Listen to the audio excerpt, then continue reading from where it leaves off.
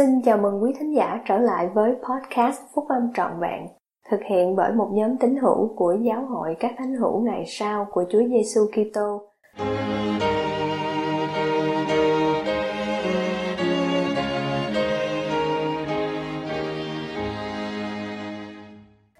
Niềm hy vọng và an ủi trong Đấng Ky Tô, bài của anh cả Ronald A. Rasband, thuộc nhóm túc số 12 vị sứ đồ của Giáo hội các Thánh hữu Ngày Sau của Chúa Giêsu Kitô, đăng trong tạp chí Liahona tháng 9 năm 2022.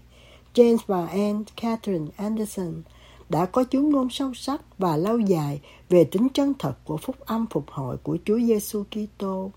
Bất chấp những đám đông giận dữ cùng sự ngược đãi từ cộng đồng và giáo xứ, họ đã gia nhập Giáo hội các Thánh hữu Ngày Sau của Chúa Giêsu Kitô vào năm 1864.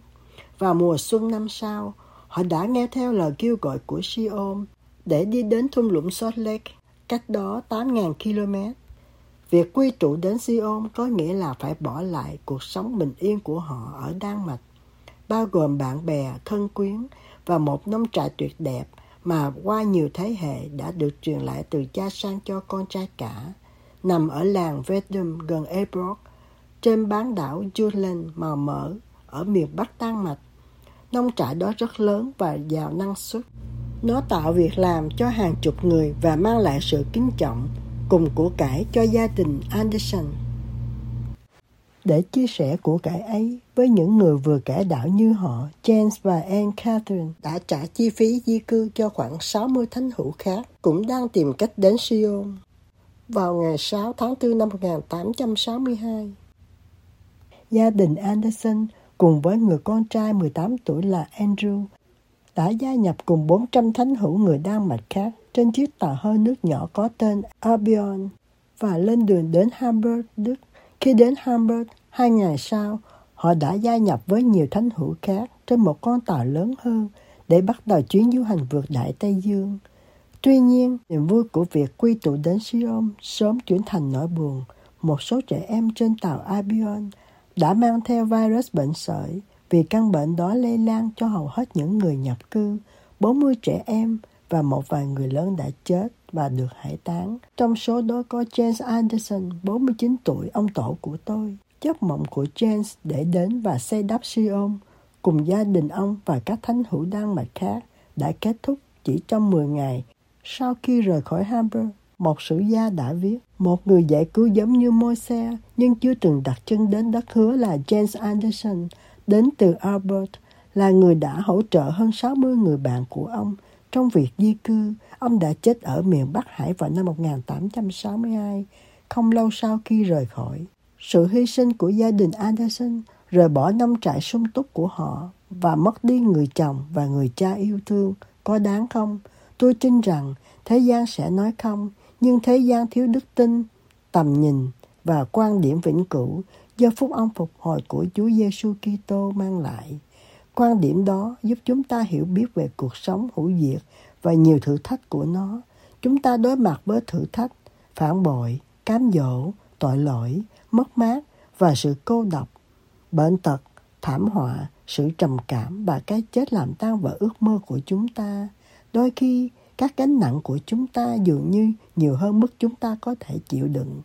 Anh cả Neil L. Anderson thuộc nhóm túc số 12 vị sứ đồ đã nói, mặc dù có những chi tiết khác nhau, nhưng những bi kịch, những khó khăn và thử thách bất ngờ, cả về mặt thể chất lẫn tinh thần, đều xảy đến với mỗi chúng ta bởi vì đây là cuộc sống trần thế.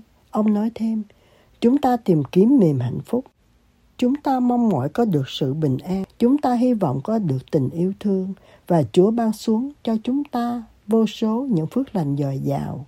Nhưng đang xen với niềm vui và hạnh phúc thì một điều chắc chắn rằng sẽ có những khoảnh khắc, những giờ phút, những tháng ngày, đôi khi là những năm ròng rã mà tâm hồn chúng ta sẽ bị tổn thương. Nếu không nếm sự cay đắng thì chúng ta thực sự không thể hiểu được sự ngọt bùi. Qua những lời của tiên tri Ê-sai, tất cả chúng ta đều được tôi luyện và chọn lọc trong lò hoạn nạn. Hoạn nạn là một phần trong kế hoạch hạnh phúc vĩ đại, nhưng trọng tâm của kế hoạch đó chính là niềm an ủi và hy vọng đến từ sự chuộc tội vinh quang và vĩ đại. qua sự chuộc tội của Ngài, Chúa Giêsu Kitô đến để giải cứu chúng ta. Đấng cứu rỗi đã hạ mình xuống thấp hơn tất cả mọi vật, để Ngài có thể gánh lấy những khó khăn và lỗi lầm của chúng ta. Ngài biết cách phục sự chúng ta vì hoàn toàn thấu hiểu rằng chúng ta bị tổn thương ở đâu và tại sao. Chủ tịch James E. Faust, đệ nhị cố vấn trong đệ nhất chủ tịch đoàn, đã nói rằng vì đấng cứu rỗi đã chịu đựng tất cả mọi điều mà chúng ta có thể cảm nhận hoặc trải qua, Ngài có thể giúp người yếu kém trở nên mạnh mẽ hơn. Bản thân Ngài đã trải qua tất cả những điều đó. Ngài hiểu nỗi đau của chúng ta và sẽ đồng hành cùng chúng ta, ngay cả trong những giờ phút đen tối nhất của chúng ta. Đó là lý do mà chúng ta có thể đặt hy vọng cuối cùng của mình nơi Chúa Giêsu Kitô và sự chuộc tội của Ngài. Chủ tịch Ronald A. Nelson đã nói, thế giới chúng ta là một thế giới đầy bi quan và hoài nghi, một thế giới mà phần lớn không có hy vọng nơi Chúa Giêsu Kitô hoặc nơi kế hoạch của Thượng Đế dành cho hạnh phúc loài người. Tại sao có một sự tranh chấp và ảm đạm toàn cầu như vậy? Lý do rất đơn giản, nếu không có hy vọng nơi Đấng Kitô thì không có sự công nhận một kế hoạch thiêng liêng cho sự cứu chuộc của nhân loại. Nếu không hiểu biết về điều đó, người ta lầm tưởng rằng họ tồn tại hôm nay và diệt vong vào ngày mai, rằng hạnh phúc và những mối quan hệ gia đình chỉ là tạm thời. Tôi tìm thấy niềm hy vọng và sự chữa lành trong Chúa Giêsu Kitô khi tham dự đền thờ và lắng nghe lời của các vị tiên tri tại thế. Tôi được an ủi khi học hỏi những câu thánh thư làm chứng về Ngài và sự chuộc tội của Ngài. Khi sự chết đe dọa, xóa tan sự bình an của anh chị em, hãy hướng về điều mà tôi gọi là những câu thánh thư bảo vệ. Sau đây là một số câu thánh thư mà tôi yêu thích. Kinh Cựu Ước, Ngài đã nuốt sự chết đến đời đời và Chúa sẽ lau nước mắt khỏi mọi mặt. Thật, Người đã mang sự đau ốm của chúng ta, đã gánh sự buồn bực của chúng ta. Ngài đã bị thương tích vì tội lỗi của chúng ta. Ngài đã bị bầm mình vì những điều bất chính của chúng ta.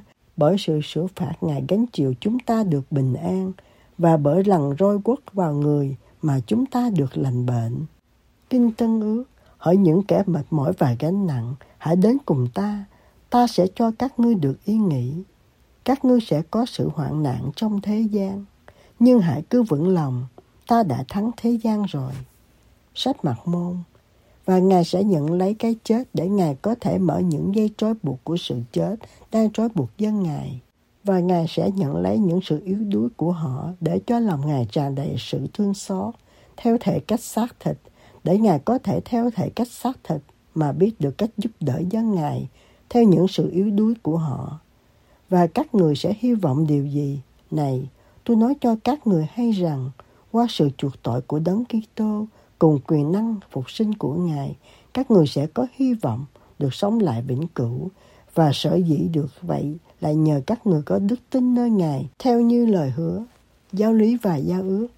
Vậy nên, hãy vui lên và chớ sợ hãi, vì ta là Chúa, đang ở với các ngươi, và ta sẽ đứng bên các ngươi, và các ngươi phải làm chứng về ta là Giêsu Kitô rằng ta là con của Thượng Đế hằng sống, rằng ta đã tồn tại và ta đang tồn tại và ta sẽ đến.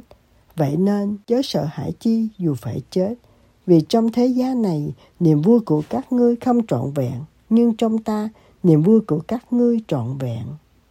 Theo lời của Chủ tịch Boyd K. Parker, Chủ tịch nhóm túc số 12 vị sứ đồ, những câu này và nhiều câu thánh thư khác làm chứng về lời hứa từ sự chuộc tội của Đấng Kitô.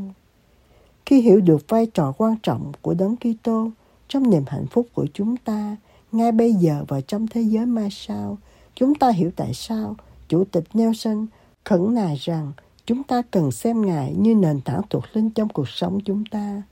Tôi khẩn nài với anh chị em, hãy dành thời gian cho Chúa, hãy làm cho nền tảng thuộc linh của anh chị em được vững mạnh và có thể đứng vững trước thử thách của thời gian bằng cách làm những điều cho phép Đức Thánh Linh luôn ở bên anh chị em. Chủ tịch Nelson nói thêm rằng, việc dành thời gian cho Chúa bao gồm việc dành thời gian cho Chúa trong ngôi nhà thánh của Ngài qua sự phục vụ và thờ phượng trong đền thờ. Đối với mỗi anh chị em đã lập các giao ước đền thờ, tôi khẩn nài với anh chị em hãy cố gắng một cách thành tâm và kiên định để hiểu các giao ước và giao lễ trong đền thờ. Khi có bất cứ biến động nào xảy ra trong cuộc sống của anh chị em, thì nơi an toàn nhất cho phần thuộc linh là ở bên trong các giao ước đền thờ của anh chị em. Xin hãy tin tôi khi tôi nói rằng khi nền bóng thuộc linh của anh chị em được xây dựng vững chắc dựa trên Chúa Giêsu Kitô, thì anh chị em không cần phải sợ hãi. Điều gì đã xảy đến cho Anne Catherine và con trai của bà là Andrew? Họ có tuyệt vọng và trở lại Đan Mạch sau cuộc hành trình đau buồn kéo dài 6 tuần đến thành phố New York không? Không, bằng cách nương cậy vào chứng ngôn của họ nơi đấng cứu rỗi và kế hoạch cứu rỗi và việc tin cậy nơi Thượng Đế, họ đã dũng cảm đi tiếp bằng tàu hỏa, tàu hơi nước và xe ngựa kéo. Họ đã đến thung lũng Salt Lake vào ngày 3 tháng 9 năm 1862 và tham gia xây dựng Sion. Họ đã định cư ở Ephraim, Utah, nơi Andrew kết hôn và lập gia đình. Sau đó, Andrew đã đưa gia đình ông, bao gồm mẹ ông, đến Lehi, Utah, nơi ông trở thành người chủ nông trại, chủ ngân hàng và thị trưởng thành đạt. Ông đã phục vụ truyền giáo trong 3 năm ở quê hương của mình, hơn 2 thập niên trong giám trợ đoàn và hơn 3 thập niên trong hội đồng thượng thẩm hoặc trong nhóm túc số thầy tư tế thượng phẩm. 3 người con trai của ông đã phục vụ truyền giáo ở Đan Mạch và Na Uy. Với đôi mắt của người trần thế, chúng ta không thể nào thấy được kết thúc vinh quang từ khởi đầu đầy nước mắt. Nhưng với đức tin nơi Đấng Ky Tô, chúng ta có thể hướng về tương lai với niềm hy vọng. Và chúng ta có thể tin vào lời hứa rằng Chúa sẽ nhớ đến và ban thưởng cho các thánh hữu trung tín của Ngài, bao gồm James, Anne, Catherine và Andrew. Chúa luôn nhớ đến họ và Ngài cũng nhớ đến chúng ta. Ngài đã hứa, ta sẽ chẳng quên ngươi, ta đã chạm ngươi trong lòng bàn tay ta.